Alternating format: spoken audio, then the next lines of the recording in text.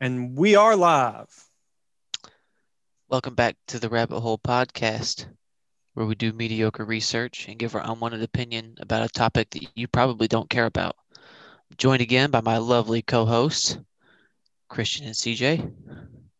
I'm Tristan, and this week we're gonna do some more culty stuff because um, we just like cults, I guess. I don't know. Yeah, I We're thoroughly kind of enjoy a a bit of a cult of cult. our own, Kind of. honestly, if you want to count Facebook followers as cult members. Yes. Uh, but yeah, this week we're going to take a focus in on some cults Mhm. who have a tendency to kill themselves. Yes, So, for Christian, sure. I'll go ahead and let you begin here. Okay, yeah. So the first cult that we're going to talk a little about today, if you look over at, if you're watching this on YouTube, you can see CJ's background.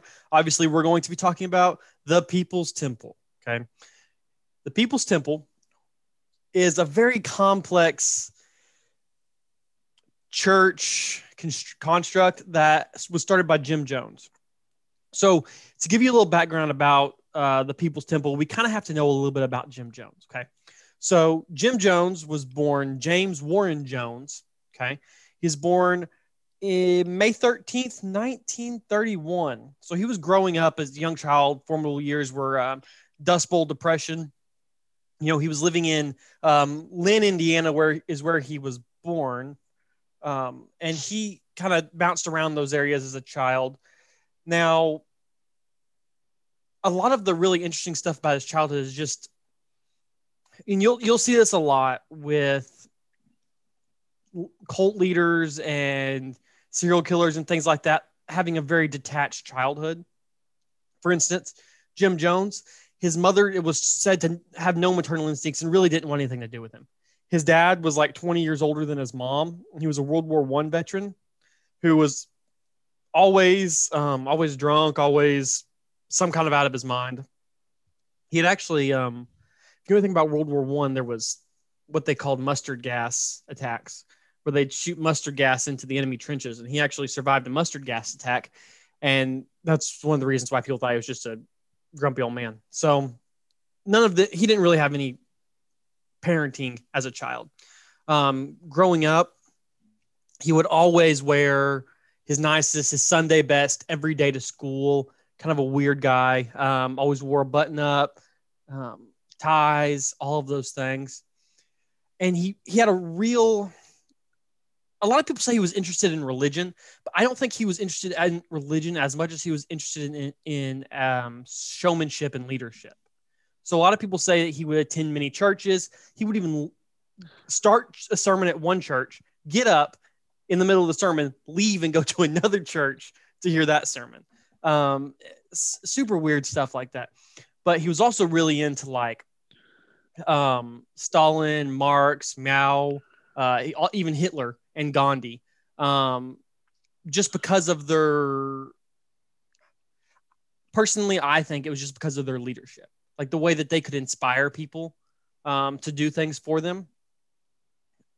In early World War II times, even he got in a little bit of trouble as a kid because he was pretending to be Hitler and making all the neighborhood kids pretend to be Germans. And he was like marching them around and making them goose step and do all Fun kinds of game. crazy crap. Yeah. I mean, I think that was pre like gas chambers. So I don't think he was trying to gas anybody at this point. But I mean, he's definitely goose stepping around the place. But just a weird kid all around.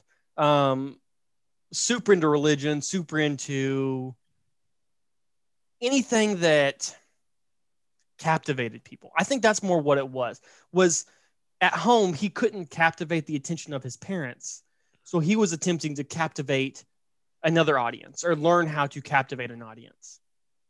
Um, Jim Jones goes on to become a nurse and ends up getting married to Marceline Baldwin. I think he's like 18 or 19 at the time. He's really young. Um, but this is the early 50s. No, that's actually 49. I'm sorry that they got married. And they moved to Indianapolis. And in Indianapolis at the time, you know, it's 1950s, 60s. What's the most major thing that's happening in our country at that time? It's our desegregation and segregation laws and all that that's going on, right? It's a turbulent time in American history for sure. Turbulent time. And I don't know if so somewhere along the line, I think Jim Jones had some really good ideas. So go ahead and cut that, because I know you're going to cut that like you've cut, everything else CJ, where you've pieced it together that we've said bad things. But I think Jim Jones had some really good ideas about equality. I know. So Jim Jones thought that everybody was equal, even as a young kid. He would often get in fights with his father because a lot of people said that his father was a Klansman. And he would often get in fights with his father about equality of all humans, right? And a lot of what Jim was doing, his church was kind of, as he starts forming his own church, he took a student pastor spot at a church, and he kind of formulated how he wanted to preach and things like that. But then he kind of broke off and started his own church. At that time, it wasn't called the People's Temple yet. I think it was called the Church of, I completely went blank. I cannot remember what the name of his church was called, but it wasn't the People's Temple yet. People's Temple Christian Church Full Gospel. Yeah, so it was a mouthful at that time. Sorry. I knew it was something else, but then it ends up getting shortened into the People's Temple. But he's doing a lot of integrating, trying to integrate Indianapolis.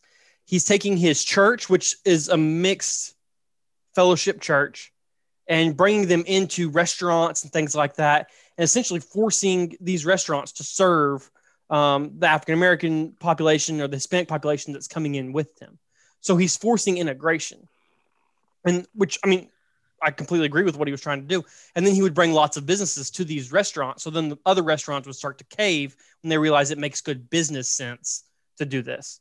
So, really a lot of smart stuff there with what he was trying to do.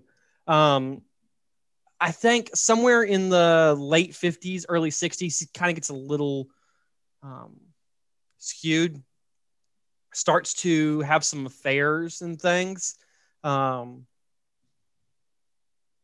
As that goes on, he starts to change a little bit, right? One of the really interesting things, at this time, you have a lot of, especially Methodist and Church of Christ and Pentecostal revivals going on, right? And these healing preachers that are coming about, right? They're going around, traveling around, healing people. Well, he kind of saw that as a way to capitalize. So he would start going to revivals or guest positions at other churches, and he would plant members of his church in the audience. And then he would make them get up and say, "Oh, I have this awful headache. Can you cure my headache?" And he'd cure their headache, right? And it started off with just headaches and coughs he was curing. He's like, "Okay, I gotta start small. I can't just jump straight to the cancer. I've got to start with the headaches, practice it a bit, and work my way up to the cancer."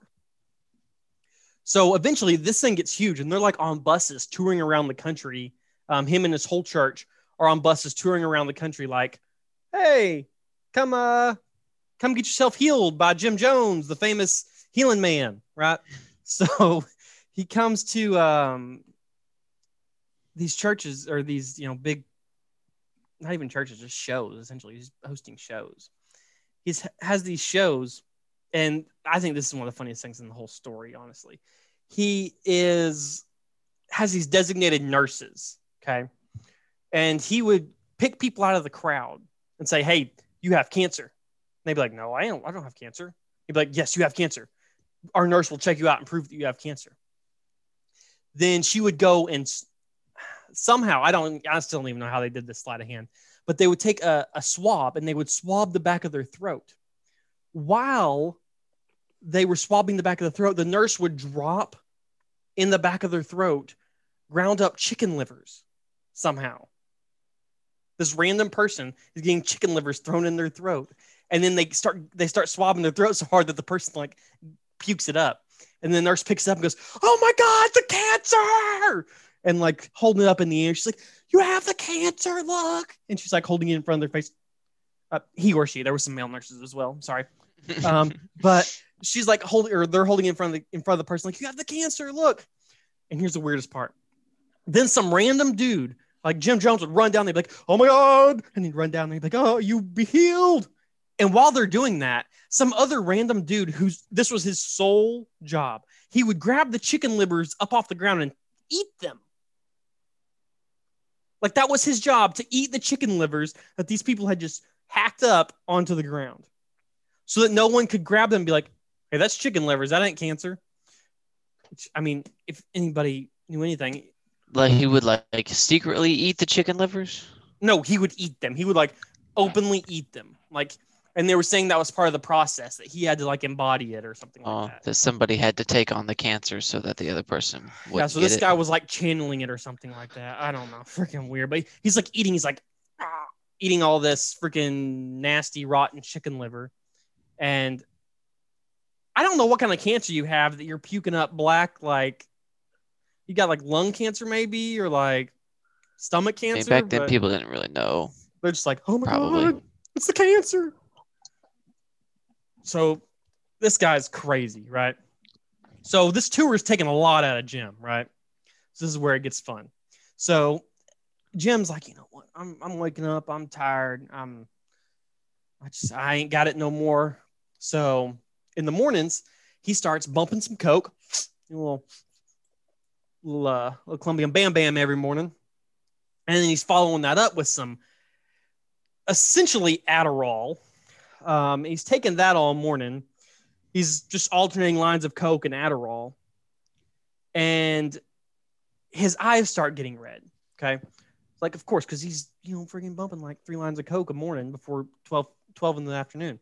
So his eyes start getting red all the time, just constantly beat red eyes. And he starts wearing this. This is where his dark sunglasses come in, where he's always got those shades on. Because he would tell his followers the reasons why he always had to wear the shades, even when they were inside, was not because he was coked out of his mind and his eyes were red, but because the power of the light of God within his eyes was so great. If he did not wear the sunglasses, it would blind them if they looked upon him. So if I wear my sunglasses inside, it's not because I'm bumping coke. It's just because the power of the God inside me is too much. Okay. So he's saying he's what's that dude's name from X-Men? Cyclops? Cyclops, yeah, essentially. He's got to wear glasses or else the light's going to just destroy everything. Right. Same way. That makes sense. So, I mean, we all know how quickly people start to deteriorate whenever they're on, because he's doing Adderall and Coke in the morning, and he's taking Ludes in the evening to go to sleep, because he's taking so much Coke throughout the day that he can't go to sleep in the night. So then he's taking Ludes to put him to sleep. Quaaludes, sorry if you're not familiar with the street drug terms. Quaaludes in the evening to go to sleep. And I mean, he's having a wild time. And one of the big things, anytime you're on copious amounts of drugs, that you're going to come across is paranoia. So Jim starts getting a little paranoid. He says, "You know what? We're going to have to get out of Dodge. We're going to have to move." Okay. So he starts sending some people out to start putting some feelers out on where they want to go. So he's got some missionaries out running around, looking around. Ends up actually in Guyana.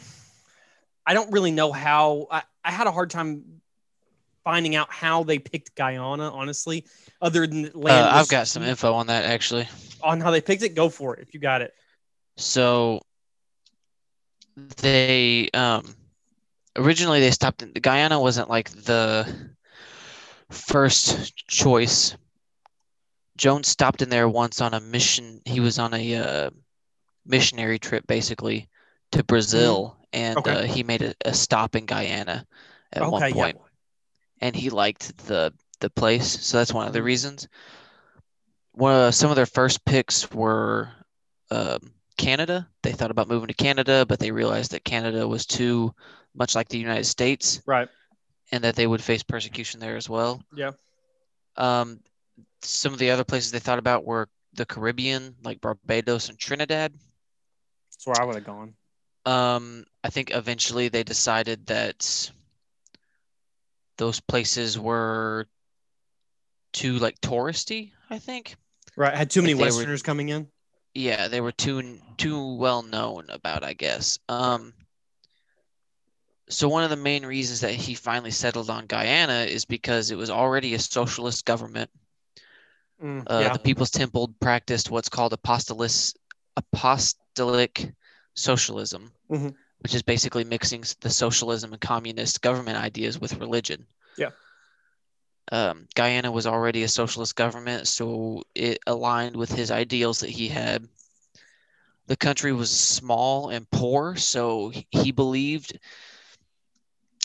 So Jones was already an influential person in the United States. He'd met with Vice President Walter Mondale and First Lady Rosalind Carter. He had been elected as like in the city of San Francisco. He sat on the committee of Yep.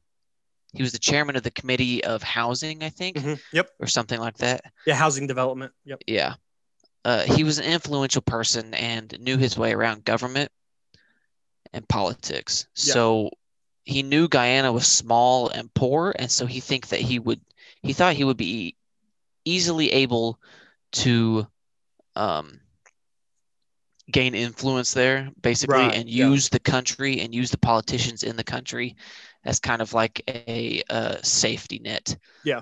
Like he could use, like if the U.S. ever tried to get him on anything or anything like that, he could be Right. like, "Oh, but I'm a I have political immunity through Right. Guyana and all Right. that stuff." Yeah. Um, Also, Guyana sits on the border of Venezuela, and Mhm. at that point in time, Venezuela was kind of doing some rough stuff to everybody around there, and it was easy to talk Guyana into letting his people move there and them relaxing their immigration laws so his people could move there Yeah. legally. Maybe that's where I'll Um, move my cult. Should I move my cult to Guyana? sure. I was thinking. South America's nice, I've heard.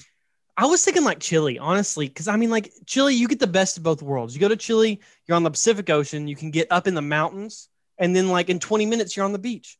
But in 20 minutes you're up in the mountains. So I was talking about that the other day with some people actually. Like, it was no shit. The U.S.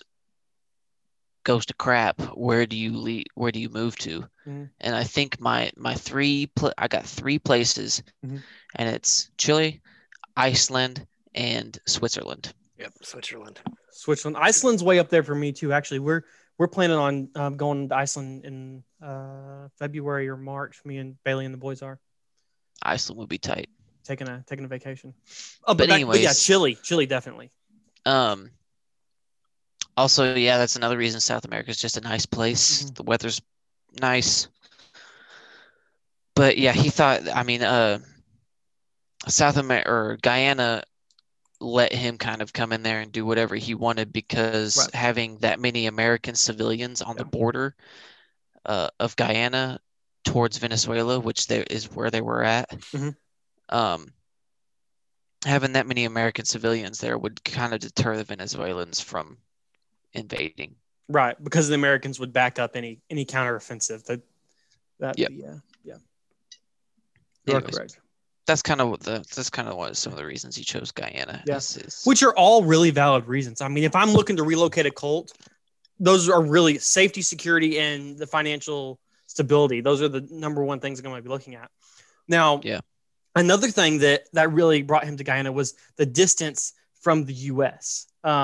Because Canada, they were worried about people hoofing it back to the U.S. I do remember them talking about that. But Guyana, whereas it would yeah. only be a couple hour trip from the port of Miami, you would have to have a ship, or you'd have to be able to walk all the way up through Central America. Yeah. So he was scared of that because he had already had, I think it was 8 defectors. Yes. And they were kind of the ones that really opened up the can of worms Hmm. on the People's Temple, Yeah, because they definitely. like before the defectors, everybody kind of knew they were a cult, but no one really knew what they did. They were kind of like, Right. oh, they're just a bunch of whack jobs, Right. whatever. But when the defectors defected Hmm. and they went to the media and they started explaining to people like what went on behind closed doors, that's kind of when a lot of the political Hmm. and media persecution started to happen. And that's when Jones really started to get uncomfortable, and that's when he decided to leave the United Yeah. States. Yeah. And he was constantly saying the CIA and the FBI were out to get him, which I mean, I don't doubt He's probably extremely they probably paranoid. He were, but probably he wasn't was. wrong though. Yeah. Yeah. I mean, they have a tendency that the federal government has a tendency to go after cults. It seems like, but um, Yeah. we'll talk about that at a later date. Um, but the whole moving to Guyana thing, definitely there was a lot that went into that. The first group, they sent a couple people there about 2 or 3 years before the whole church actually moves, to start building cabins, so then they can start coming in waves or phases, to Jonestown. So they get there, they buy the land, they start building cabins, and people start coming. But there's a constant, no matter how many cabins get built, there's never enough cabins for the people coming. There's more people coming than they have housing for. So there's a lot of kind of, I guess, under the radar stuff going on. At the time, Jones has 4 mistresses. He's actually somehow conned his wife into agreeing that it's okay for him to have these mistresses. He actually, what he told her was she had some kind of injury. I can't remember what it was, where she injured her lower back. So she could not satisfy his primal urges. So he said, hey, since you can't do this anymore, so I still love you. It's not that I don't love you anymore, but I got to do this thing. You know what I'm saying? So he took on these mistresses, or I think he actually called them his concubines, but they were mistresses essentially that he was taking on as his dates essentially. He was like openly. It's actually said that at one point there was not a female within his inner circle that he did not sleep with on a regular basis. So, and we're talking like 30 or 40 females. So he definitely steps it up. And that's a very recurring thing in cults too.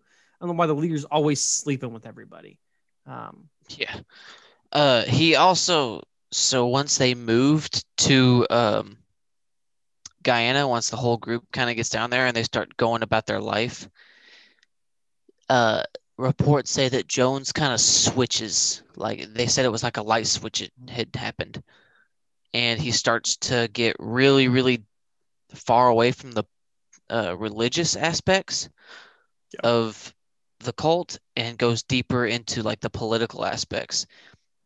And he basically starts giving classes on like Soviet government and teachings.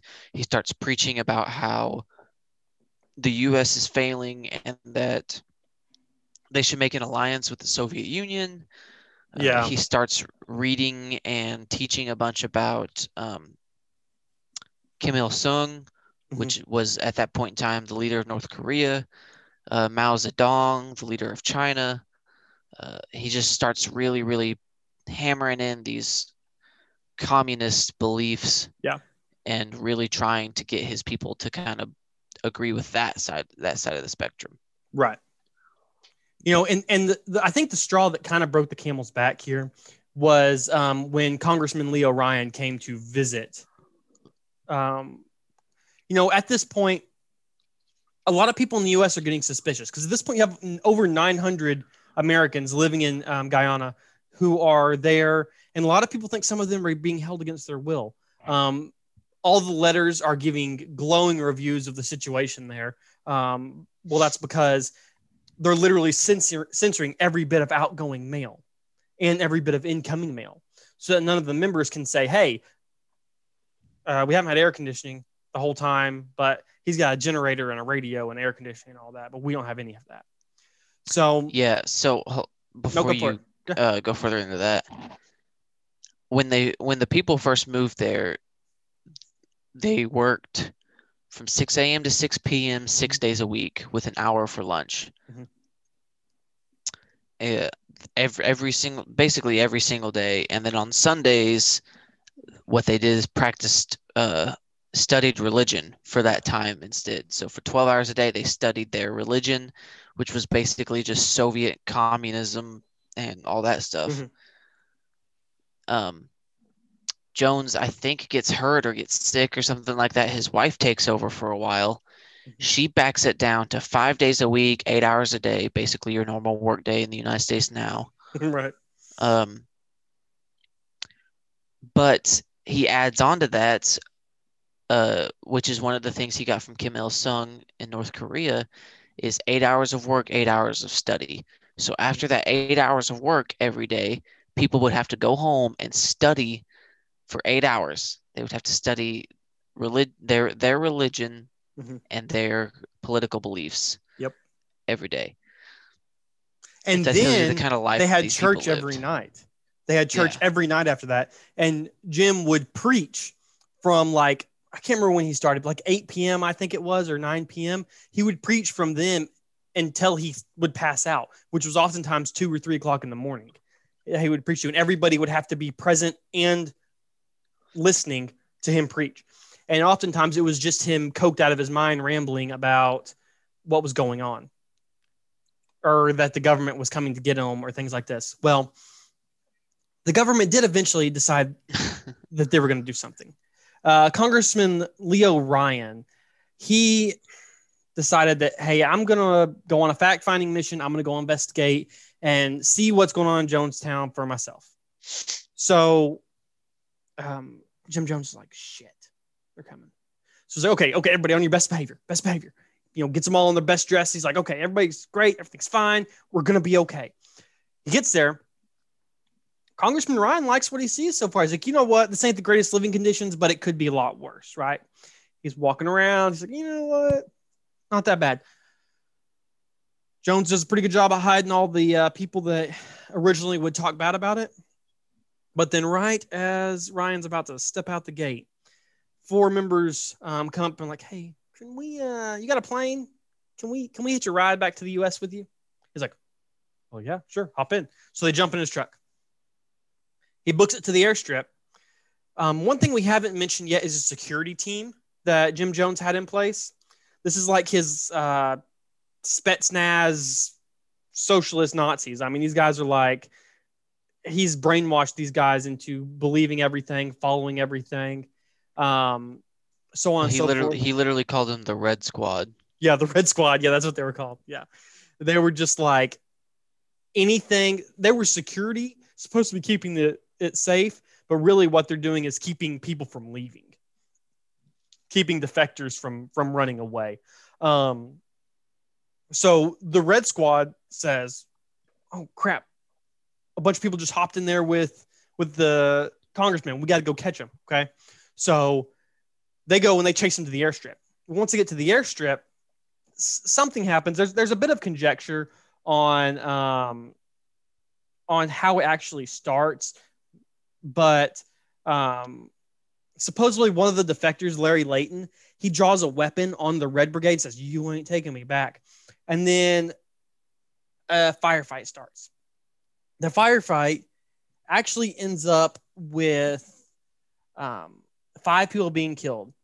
Congressman Ryan, NBC reporter Don Harris, NBC cameraman Bob Brown, San Francisco Examiner photographer Greg Robinson, and Temple member Patricia Parks. So those all die from this attack by the Red Brigade at the airstrip. Now, I do find it interesting, though, that all these people die at the airstrip attack, right? All these people that die are essentially reporters. Just a few people survive. A couple of reporters survive. It's almost like they were targeting the reporters, like they were worried about what they were going to say, because only one of the defectors actually dies.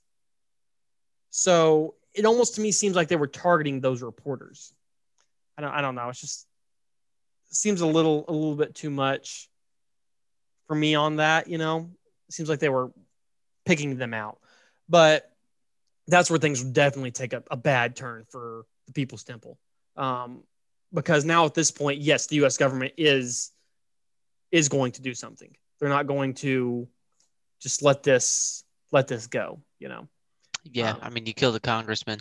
Yeah, That's a no-no. 4 other U.S. citizens, and I mean, we might not see it as much these days, but I mean, even if you look at what the U.S. government does, if an American citizen, like say, gets kidnapped, like Somali pirates, for instance, is the most common instance where U.S. people get kidnapped in Somalia or Sudan. I mean, they'll send the SEAL team in and kill all those guys and get back the American citizen. That was the mentality still at that point in time. They were still saying, okay, well, we're around the time of what this is 1970. 78, I believe. 78, yeah. So I mean, we're coming off of something we talked about last week, Iran Contra. We're coming off the Iranian hostage situation, so we don't want other things like this to go unanswered for, essentially. So this is whenever Jim Jones starts negotiating with the Russian government, the Soviet Union, and he's trying to plan a mass exodus of his people to the Soviet Union. And one thing that always gets me is why didn't they just hop the border and go into Venezuela, which is a Soviet, what's the puppet state? I don't think the Venezuelans would have treated them so kindly. You don't think so?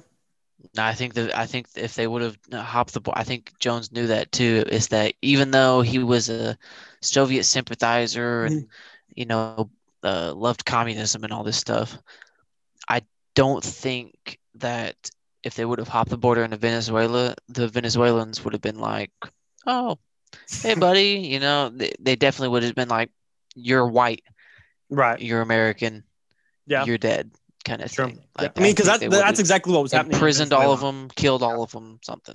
Yeah, you're right. That's probably what would happen. And around this time, because the Venezuelans were like notoriously ruthless. Oh yeah. Oh, like they were known. You don't really hear about it a lot, which is really strange. But like you always hear about how Mao Zedong and all the little Kimmies over in Korea are douchebags. No one talks about Venezuela. Like the dude in Venezuela was an ass. So Guerrero. Yeah, I can't really remember. Che Guerrero. Noriega was Panama, right? Yeah. Yeah. Guerrero then probably, yeah. No, Guerrero was the Cuban Revolution. I can't remember. I know who you're talking about. I can't remember what his name is though. I'm actually gonna look it up. So I'll find out real quick. It was just Chavez. Chavez. That's it. Yes, Hugo Chavez. Why didn't I remember that? Pretty simple name. Yeah. Okay. And there's actually, so what Jonestown is obviously famous for is drinking the Kool-Aid, right? I mean, that's where we're going with this. We're going to the Kool-Aid, right? Everybody knows that. Everybody's wanting us to get to the Kool-Aid. There's actually one Kool-Aid trial run, maybe might be the right word, practice run for the Kool-Aid, a few months prior to the actual Kool-Aid events. So one day, Jones gets everybody together and he runs out there and he says, hey, wakes them up all up in the morning, has them all come out and drink this like black tarry liquid and essentially testing if everybody will drink it. And he essentially got everybody to drink it. It's like, okay, well, they all did it. So good. Put this in my back pocket when I need it. We'll just pull this card out. So that was prior to the whole airstrip disaster, right? Where Ryan gets killed and all of them. So after Ryan gets killed, he gets everybody together and he makes a big batch of Kool-Aid. Okay. Makes a big batch of Kool-Aid and Grape flavored. grape flavored. Yes, actually. Don't forget, he made it the best flavor at least. Yes. But it wasn't that uncommon because that's often. Did you just say you hate grapes, CJ? Yeah.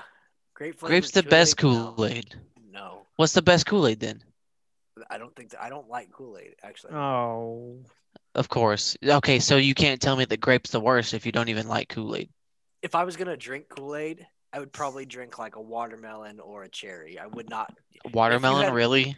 Watermelon? Yeah. So like if you were going to give me Kool-Aid, right? This man wouldn't have killed me because I'd have been like, grape, nah, I'm okay. I'm okay. Well, he would have killed you anyways, but he would not have killed me. He would not have killed me. All right, can you guys see my screen? Kool-Aid. Not yet. It just says to start a screen sharing. Okay, resume share. Can you see it now? No, you can't. Negative. Why? All I see is that it says you started screen sharing. Anyways, grape Kool-Aid's the best, but It's not. Whatever. Let me stop this share here. I'm wanting to let me see here if I can properly do this. Share screen 1. What were you saying beforehand, I am Christian, screen sharing before we now, right? started? Oh, Yeah. you are. Yep. Okay. I have tabbed down here on accident. Just don't type in YOU. Whoopsie. Sorry, I have opened up 9,000 tabs now. I'm trying to pull up our Jonestown images here that we're gonna show. So this was not unusual for him to make big batches of Kool-Aid like this. Okay, so if you can see here you guys see my screen now. Mm-hmm. Okay. Hopefully it's recording the proper screen share, but you can see here this big bucket, essentially huge tub. I don't know why anybody was drinking out of this thing. One, I'd be like, that's pretty unsanitary. I'm not drinking. Yeah, it's like a horse trough. Yeah, exactly. It's like just drink it out of this bucket and be all right. So he makes up a big old batch of Kool-Aid in multiple different buckets, lines everybody out, says, all right, everybody's drinking the Kool-Aid. So they go through and they all drink the Kool-Aid. And now the trial run that he did beforehand, he told them all that he poisoned them and they were going to die to see how they would react. So they knew, well, if he's doing it again, we're probably actually getting poisoned this time. He was joking last time, but this time he's probably really going to poison us. So, I mean, and it wasn't a significant amount of people that completely refused. Tristan, it sounded like you had the number of how many people actually didn't, how many people got shot rather than. Yeah, so I'll start off by saying that one of Jones's preachings that he made a lot was a term. He specifically said the term revolutionary suicide. So this suicide wasn't like a political belief kind of thing. They didn't think, oh, we have to kill ourselves at the same time on this exact date so we can all go to heaven. This was like we should all kill ourselves at the same time. That way we get a lot of news coverage, and that way we make a statement. Yes. Like that's all this was like, oh, we're going to kill ourselves so the government can't get us. Right. Because I mean, at this point, they knew the government was coming. They knew the U.S. was like they knew that something was happening. Something was happening. Shoot, where's my numbers at? There it is. Okay, so 909 people total died from this suicide poisoning is what it was, or cyanide poisoning. Cyanide, yeah. 909 people died from cyanide poisoning. I'm getting really mixed up here. Everything's rhyming. So all out of those 909 people, only 70 of them were not suicide. So 70 of them had to be injected with cyanide. Yeah. That's less than 10%. Yeah, there was injection locations found on their body. A third of the victims, so 300-ish people, were minors. 304. So, yeah. Honestly, most of the people probably didn't know they were being poisoned. If I had to guess, a lot of them probably didn't realize that they were committing suicide. Um, Yeah. I'd say I mean, he made the batch in secret. Many of them probably were like, yeah, let's stick it to the man and drink the Kool-Aid Yeah. and they die or whatever. But I'm sure a lot of them, especially the young children, had no idea what was going on. You know, and they their probably parents were thought it was just like last time before, whenever he Yeah. did it, but he was joking. He's just joking. And You know, he would just- never do that to us. That's kinda just thing. Jim. He wouldn't do that to us. Yeah. So, because of the death toll here, Jonestown is considered the largest loss of American life in a deliberate act at this point in time. Yeah. And it remains to have that infamous trophy until 9/11. Yeah. So from 1978 until 2001, this was the largest loss of American life in a deliberate act. So, you know, I've been thinking like this the past couple of minutes that we've been talking about this. You have 909 people. Okay. You have 700 who are adults. Okay. I wonder how many people were in the Red Brigade. Because how did they control? You know what I'm saying? Like, there was 918. They had guns and no one else did.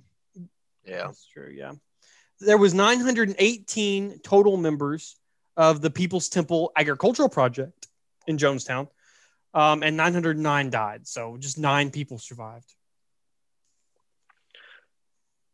Well, That's what I see. I don't think everyone that died was also part of the community either, because I'll see if I can find it real quick, but I'm pretty sure at its peak it had just under 900 people, in the actual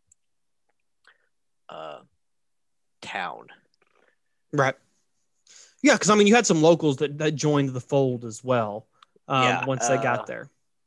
After the mass migration, Jonestown became overcrowded. Jonestown's population was slightly under 900 at its peak in 1978. Yeah. I mean, because there were some people that were. That bird's just chilling. Yeah, no, that's my favorite picture of this whole thing is this bird. I forgot I was screen sharing until you said that, but. The U.S. congressman that was killed too. Leo Ryan. Mm-hmm.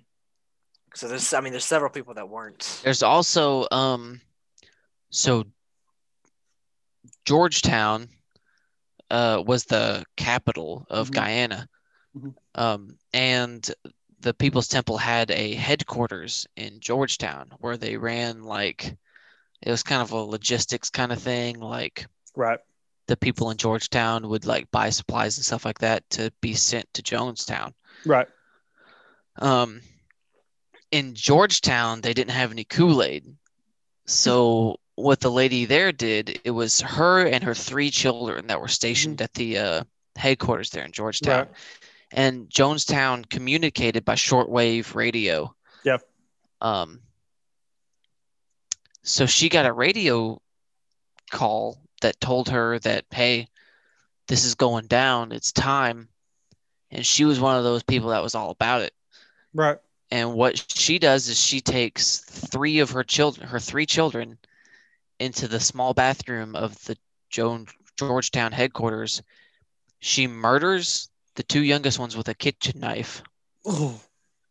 Yeah, think about that. This lady is so dedicated to her cult that she murders her 2 young children. One of them was 11, and I think one of them was 8 or something like that. She murders 2 of her young children with a kitchen knife. Her oldest daughter, who's 21, helps her commit suicide. So the daughter helps the mom commit suicide. I don't know how you help someone commit suicide, but whatever. And then shortly after that, the young daughter kills herself, all with the same kitchen knife. That is crazy. Yeah. See, I think that's honestly convincing 900 people to kill themselves by drinking some poison is one thing.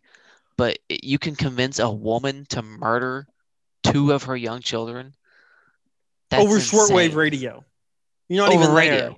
You're not even Yeah, there. you weren't even there. You literally just said, "Hey, it's going down," and she did it. That's nuts to me. I mean, that blows my mind that a woman had that deep-seated beliefs and not even a religion, but political ideals. That's all this cult was. It wasn't even a religion. It No. was like political ideals. Yeah. It's like, oh, we all have to be equal and have the same amount of money because God said so. Yep. Anyways, before I get Wow. on a big tangent about and completely upset some people about their religions and stuff, I'll let you continue. No, I mean, and we're Well, that's honestly one of the things he said too. go for it. One of the things he said too was that speaking of the communism or socialism, whatever you want to call it, was that he literally come out and said, "Hey, if you're born in America, you're born into like capitalism, and you're born into sin. By being born into communism and socialism, you're actually born without sin." Right on. I like it. Yeah, that's what his whole mantra was about, was like how capitalism basically causes greed, which causes you to be a sinner, which causes you to be evil. Whereas communism and socialism, everybody is equal, everybody shares everything, everybody loves each other because no one has anything more than someone else. Yeah, everyone is equal except for the person at the top. Yep. Except for the people at the top, which was what Jones was, which is exactly how he acted. All of his people beneath him. Don't get me wrong. Jones didn't live in some fancy mansion down there, even though at the end of his life, he held on to assets worth over $29 million. Yeah. He didn't live in some big fancy mansion. He lived in a little shack, but at least his had a refrigerator and food. Yeah, because the other ones didn't. And all they had to eat was peanut butter and jelly sandwiches. Most of the people that lived in Jonestown did not have a steady supply of food or water. The closest clean water source was like 9 miles or something like that from them. That's one thing also I didn't understand is if you're planning to move a large amount of people there, I'm going to put it somewhere with a nearby fresh water source. Oh, that's the thing is that Guyana sold them literally probably some of the worst land in Guyana. It was bad for agriculture. It was far away from a water source. It was right next to Venezuela. Like, it was all around a terrible location. Well, I think and you're right there. That's honestly, good. They wanted to plant them right there next to Venezuela as a political deterrent for Venezuela. Yeah, that was the whole reason Guyana let him in at all. Yeah. Is because Guyana wanted them along the northern border where they would repel basically as a barrier.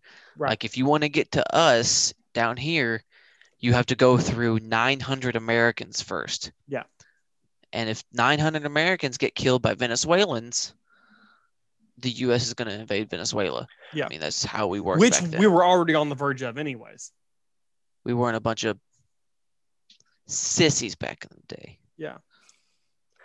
And that's one of the things too, I think, with them putting them where they are, like you said, so far away from a source of water, would also lead to them being dependent on Jim on the government to provide you with clean water. Too, yeah, that's another thing too, is that like, so they did all their communications through shortwave radio, which Jim was the only one that was allowed to operate. Yes.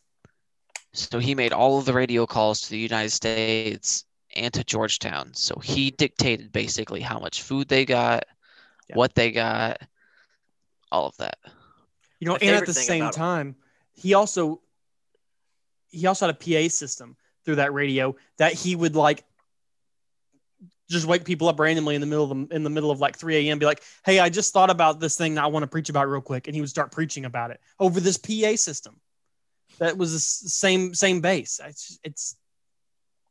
I would have left. I mean, honestly, I understand joining a cult. I can see myself in a situation where I might would join a cult. Preferably, I would found or start a cult. But you know, I don't see how 900 people. Oh, if I'm joining a cult of any sorts, it's because it's providing me with a better lifestyle than I have now. Exactly. And that is not a better lifestyle than I have now. Living in a shed, uh, eating barely any food, working 8 hours a day, and studying bullshit religion and politics for the last 8 hours a day. Yep. Like, that sounds awful. That sounds awful. And literally just being a human meat shield for the government of Guyana. Yeah. I mean, like, this dude's banging your wife. Your husband.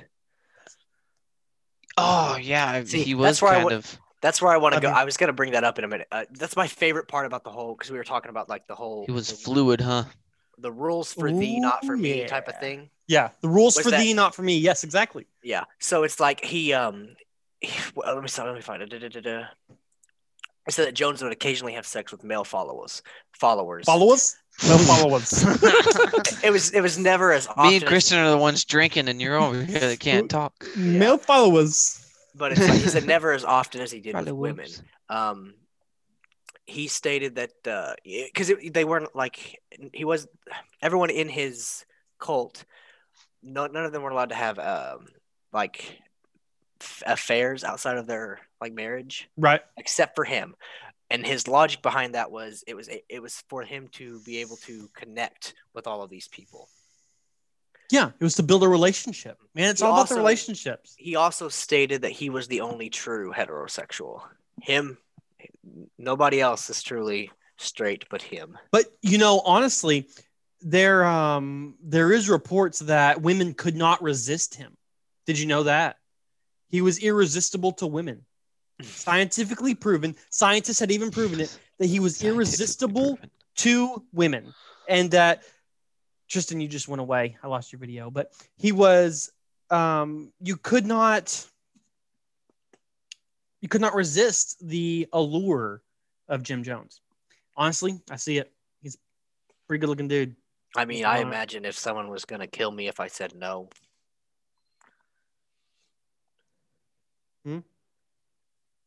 Oh, you mean, okay, you're saying that you couldn't resist. Yeah. I understand what you're saying now. Okay. I think, I mean, he can obviously control a big part of their life. Oh, yeah.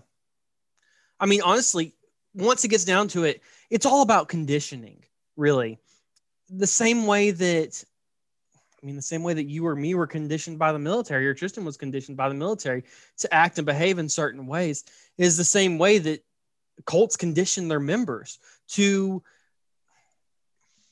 for instance, conditioning them to be so okay with just a peanut butter sandwich that you'd be okay with sucking someone off for a ham and turkey sandwich, you know? That's the thing, is like I mean, they didn't just throw this all out there at the very beginning. It wasn't something that was like, hey, come join the cult. You're not going to own anything. Right. I'm going to sleep with you. It's something that I was like, hey, we have this amazing life here. Right. Let's slowly pull some stuff away. Yeah, exactly. Wow. And honestly, that's how all cults are. I mean, every cult that we're ever going to talk about, or that we're ever going to study or read about, it all starts off as one thing, and then it transitions. It evolves into something else that ends up with everybody getting slept with or killed. So, but what happened in Guyana, I think that it really brought a lot of attention to cults, honestly, because at the time, Tristan, I don't know if you know this, but one of our very close relatives, I don't know if you've met them yet. We'll talk about this a little more offline, but one of our really close relatives around the same time was in a cult called The Way. And actually, your dad and my mom both grew up, spent some of their childhood in that environment. I think it honestly be really good to get their opinions or their, what they remember about it. But cults were huge in the 70s, the 80s, huge, huge, huge. There was so many different cults out there that you couldn't even track all of them. And I think that Jonestown really woke up a lot of people to these cults, and to what was going on and this mass brainwashing. Um, so I think that it really shed a lot of light. Yeah, I think the 60s and 70s was a really good time for cults. I mean, everybody was high pretty much all the time and Yep. um, all that stuff. So it was like that was just the thing to do. I mean, it's like I don't know. Throughout the 60s, communism and socialism really gained a lot of ground um, and a lot of influence. Yeah. So, and most cults kind of follow that sort of thing where everyone's equal except for the ones at the top. Right. Yeah. Everybody needs to share everything. Everybody needs to be nice to each other, which is, I mean, what the very basic forms of socialism and communism are is Right. like everybody's equal, everybody's nice to each other, everything's great, no one's better than you, which is why I think a lot of young people today, I feel like we're going through this exact same issues. Right. I mean, in the 60s, everybody loved communism Yeah. because everybody wanted peace and love and harmony and Yep. stuff. And I think we're going through the same thing today. I think we'll have another decade or so Mhm. of that is Yeah. everybody thinking that communism's the way to go simply because everybody's nice to me Right. whenever we're all communists. But You know, it's not really the way it works. It's a just little just to deeper than that. clarify things regarding my cult that I'm in the foundation of building right now. It is libertarian by nature. Okay, so you can have whatever you want. We're not going to take your money. We're not going to take your stuff. It's very libertarian. You can have whatever you want. You can smoke whatever you want. You can love whoever you want, and you can have your own stuff. We won't take your stuff. So just shameless plug for my cult. I still haven't named it yet. I don't know what I'm going to name it. So still on that one. You better come up with something clever. I'm thinking about it. Because something as simple as People's Temple is not gonna Do you know why convince Do you know why me. he called it People's Temple? No. So this is the laziest friggin' naming thing ever. Okay, so he called it the People's Temple because a building he bought was actually a Jewish synagogue prior to it becoming his church, and it had carved on the side of it, like literally carved out temple. So he's like, well, shit, I got to put temple in the name now. So then he just put People's Temple right there because temple was already carved in the side of the building. So, Nice. yeah. I mean, you gotta work with what you're given. Right. Yeah. Yeah. Sometimes And that honestly, happens. going back to where I started with this, I think that where he started wasn't a bad thing. He started with equality and really honestly some free market capitalism ideas. And somewhere in the 60s, he starts to get into this socialist mindset. But at the foundation of it, he actually had some good ideas regarding desegregation and things like that. And When they make the move to Guyana, yeah, is when he did members of the group reportedly notice a switch. mm-hmm. Um, Yeah, and also there is a lot of biasedness right. In in reporting, this in all of this. right. Because the people who loved Jim Jones and everything that he did died. Right. Yeah. Yeah. Like they It's all just it's killed just the ones that themselves didn't because want to they kill thought he themselves. was they thought he was Yeah. a genius. Yeah. So really the only like anecdotal evidence that you get from anybody about Jonestown and Jim Jones himself is going to be kind of on the not so great side, simply just because those people were the defectors and the ones that didn't like him very much. Right. But yeah, whenever he gets his first set of defectors, those first 8 defectors or whatever that defected in San Francisco Yes. and went to the media and kind of started bashing him and all this stuff, that's really where you see him kind of go more left leaning Right. and really try to like,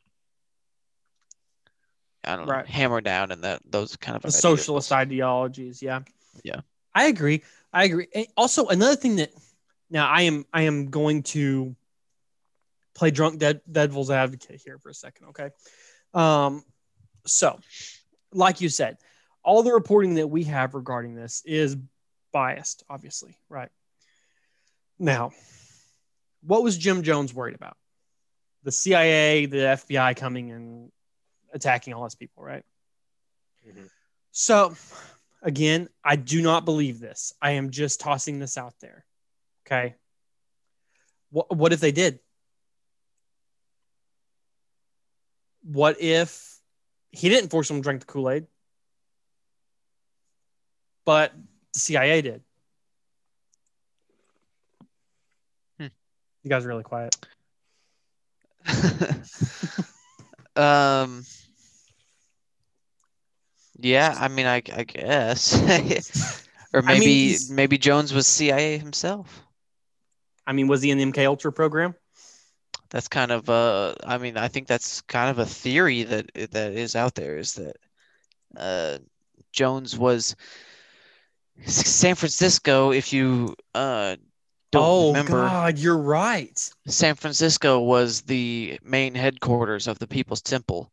MK Ultra. San Francisco was also one of the main locations where MK Ultra and Operation Midnight Climax happened. Um, San Francisco today is filled with people shitting in the streets. So I It is. think that I can attest to MK that. I've Ultra been there and happened. I've seen the people sitting in the streets. Yeah. MK Ultra started in San Francisco and it just carried its weirdness on to the very end. So I think it's a very good possibility that while it's not really recorded anywhere or anything like that, like most of the MK Ultra victims or subjects or whatever you want to say, Jim Jones definitely could have been involved in some sort of CIA operation or something like that.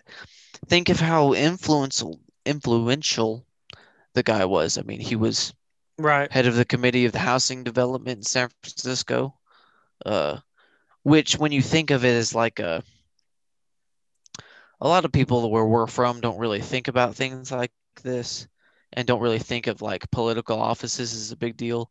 Like mayor back home ain't shit.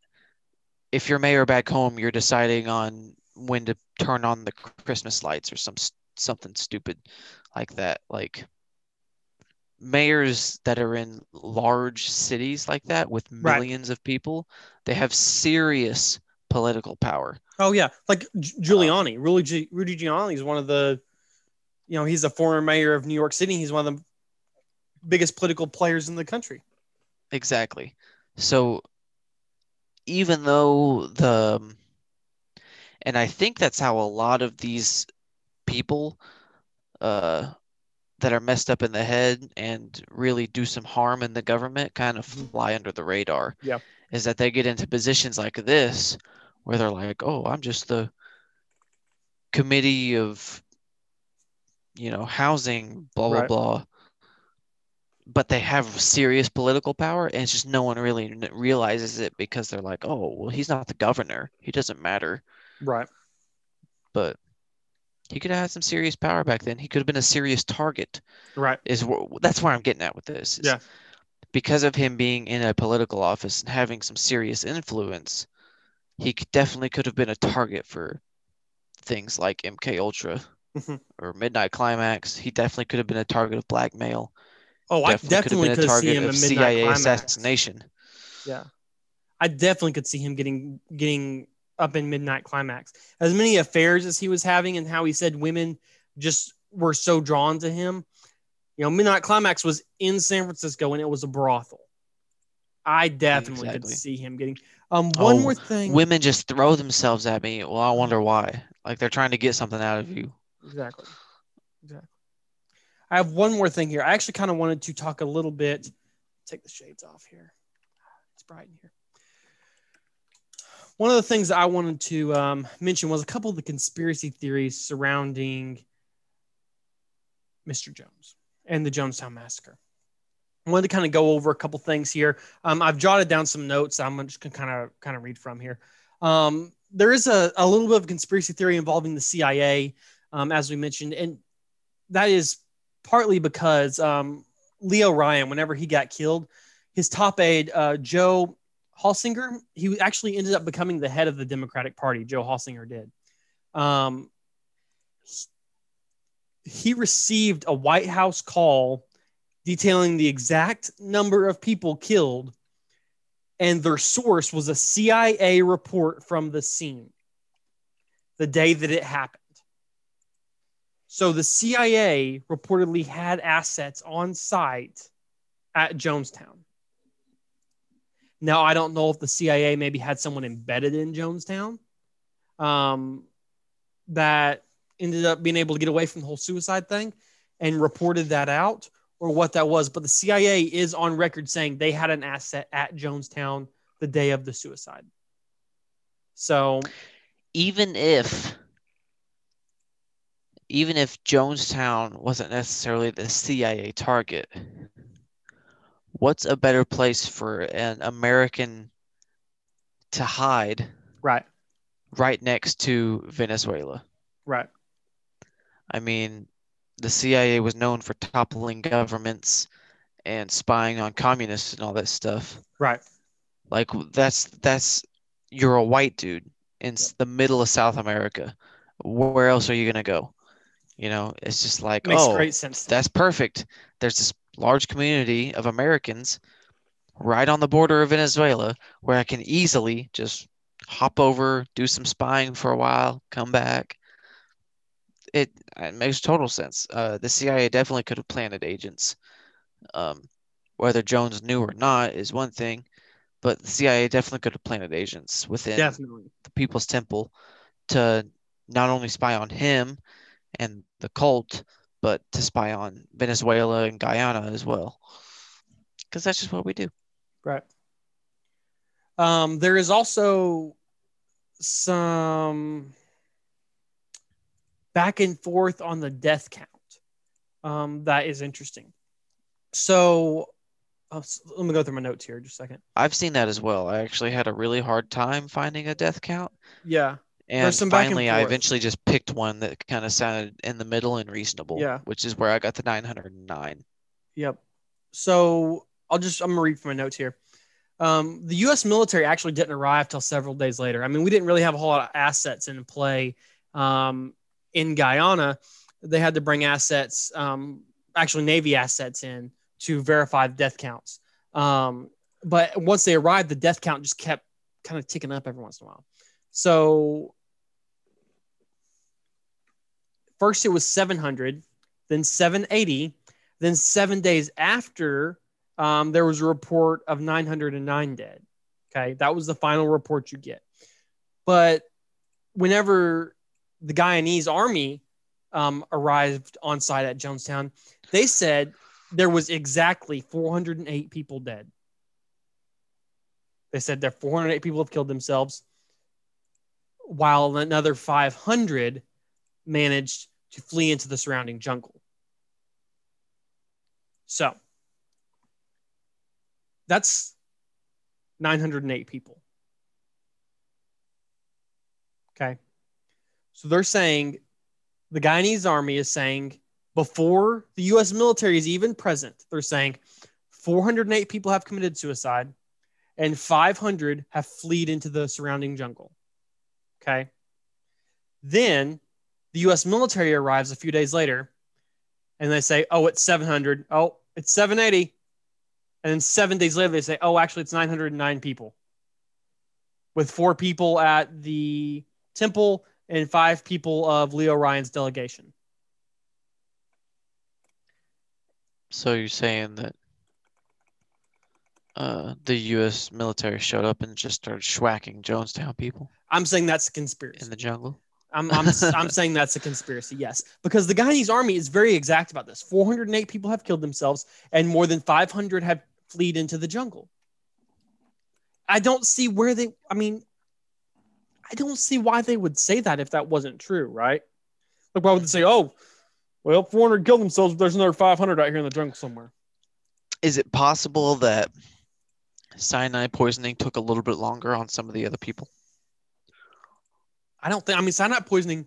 Let me see what the death rate. It's usually an hour. I don't really know how like cyanide necessarily works. I mean, I read online that it causes death within minutes. But I don't know, maybe if some of these people were Under 30 didn't minutes. take as much of a dose or whatever, Right. maybe they had time to kind of scurry off into the jungle and die in the jungle, and they just took a while to be found, or I don't know. So a single tablespoon of potassium cyanide will kill 90% of everybody within 30 minutes. 90% of everybody that takes it within 30 minutes. And then the other people being if they have a high drug tolerance, it would be longer. But it would still kill them.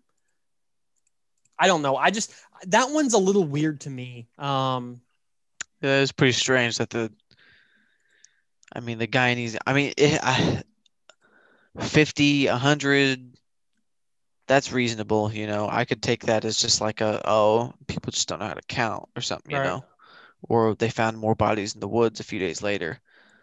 But 500, that's a lot of people. 500 is a lot of people. Let me read this other report here real quick from the New York Times. The first trained medical official on the scene was a Guyanese coroner, Dr. Leslie C. Motoo.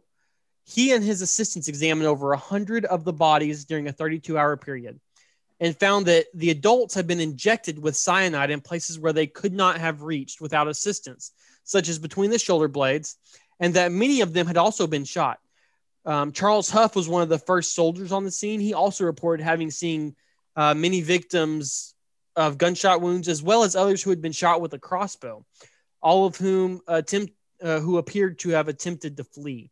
Motoo also, which is the Guyanese coroner, Motoo also felt that the children were incapable of consenting to suicide based on the preliminary findings.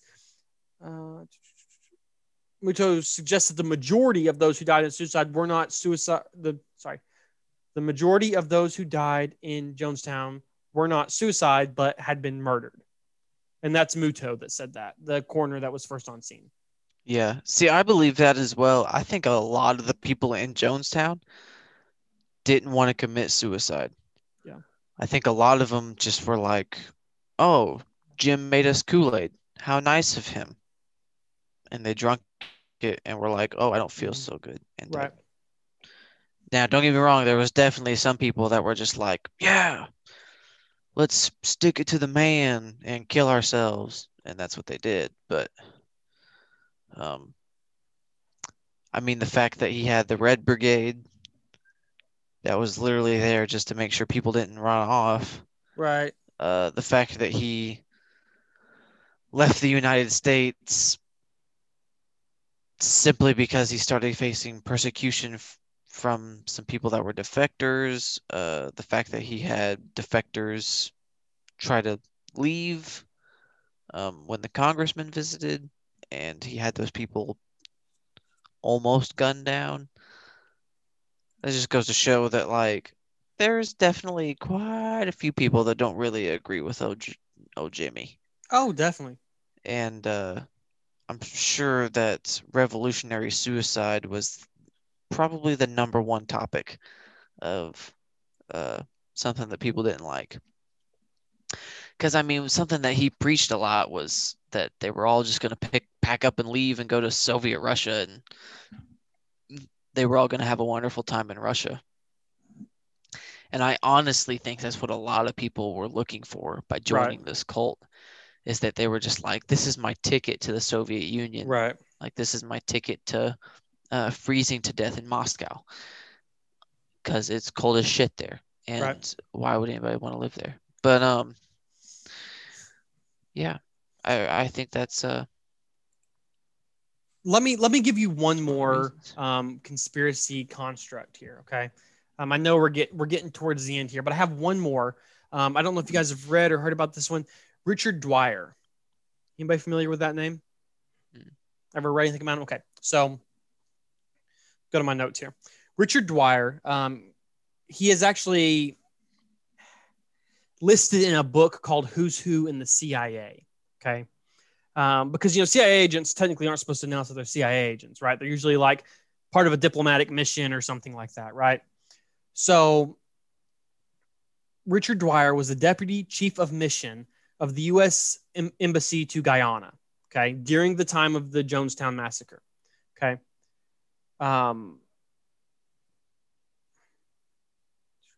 And really part of the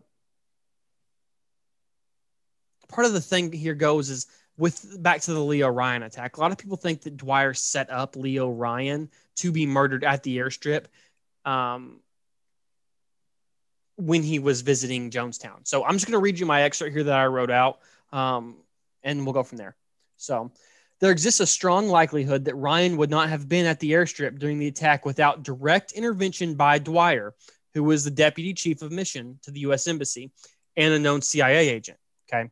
Ryan had intended to remain at the Jonestown compound to continue interviewing families while those wishing to return to the United States were taken to the airstrip. So remember, there was a group that wanted to defect and go to the United States. Leo Ryan was going to take them. Dwyer was going to stay and interview more people. Okay. So Ryan had intended to remain at Jonestown, interviewing families while those wishing to return to the United States were taking the airstrip. But as the dump truck was leaving, Ryan was attacked by the People's Temple follower and alleged Red Brigade member Don Sly. Sly wielded only a knife, and the attack was quickly ended. Ryan was cut in the attack and decided to board the dump truck and head to the airstrip. Already on the dump truck was Larry Layton. Remember, Larry Layton's the guy who supposedly opened fire on the Red Brigade, right? Layton participated in the attacks on Ryan's delegation, ultimately serving nearly 20 years in prison after being disarmed and failing to kill his targets on the Cessna. So when he was being brought back to the U.S., he actually tried to kill the marshals that were bringing him back, Larry Layton. So there's a whole thing that goes around with Larry Layton. Going down here, there's actually... Okay. According to reports, Dwyer and Jones had ties to the CIA, with Dwyer's ties dating back to at least 1959, okay? So this is how they're confirming that Dwyer, the deputy chief of mission, was a CIA member. When quizzed directly about his CIA involvement, Dwyer responded no comment. And at one point on the audio recording, so there's a 45-minute audio recording of the suicide, okay, of the Jonestown massacre. Called the death tapes, and you can listen to it on the internet. Yep. And I suggest that you do, actually. It's a very interesting listen. So at one point on the recording of the mass suicide, in Jones' own voice, you can hear him saying, "Take Dwyer on down to the East House." And a short time later, Jones says, "Get Dwyer out of here before something happens to him." Okay. So obviously there's a relationship there. I'm not saying the CIA had any involvement, but I'm not saying the CIA is above having any involvement either, right? So take that as you It want. wouldn't surprise me at all. I feel like they've been involved in a lot more things than what we think. And that's a book of secrets. Yes. Going back to earlier, it was reported from the White House the CIA had an asset on site. Well, what I'm thinking is that Dwyer was that asset the CIA had on site, and that Dwyer was actually there during the mass suicide. Because the mass suicide happens the same day as the Leo Ryan murder. So I'm thinking Dwyer was still on site when the mass suicide occurred. Which... man, to see that, be in those shoes, watching all those people kill themselves. That'd be nuts. That would be crazy. Just standing there watching people drop. Man, I couldn't imagine. 909 people. All right. You got anything else you want to input to? No, Jonestown? that's it for me. CJ, you good? Yeah, I'm good. Okay. Well, thanks everybody for joining us this week. Thanks for listening. Thanks you two for coming on and talking to me. And as always, ask the questions, question the answers. Thanks for following us down the rabbit hole. Thanks, CJ. You actually have one last thing to do. You have a job you haven't done yet today. Oh, we're still sponsored. Probably not anymore after you say it like that. No, it's Threadweird, threadweird.com, promo code rabbit hole. Yep. Just go on to THREADWEIRD.com. Yes, Enter sir. the promo code rabbit hole. You'd think you'd have this wrote down somewhere so you don't have to make a weird face trying to spell it out. Well, I have it wrote down. You're being but- recorded. Yeah, I know. I had it wrote down, but anyways, yeah, that was it. All right. I think he just muted himself and he doesn't even realize it.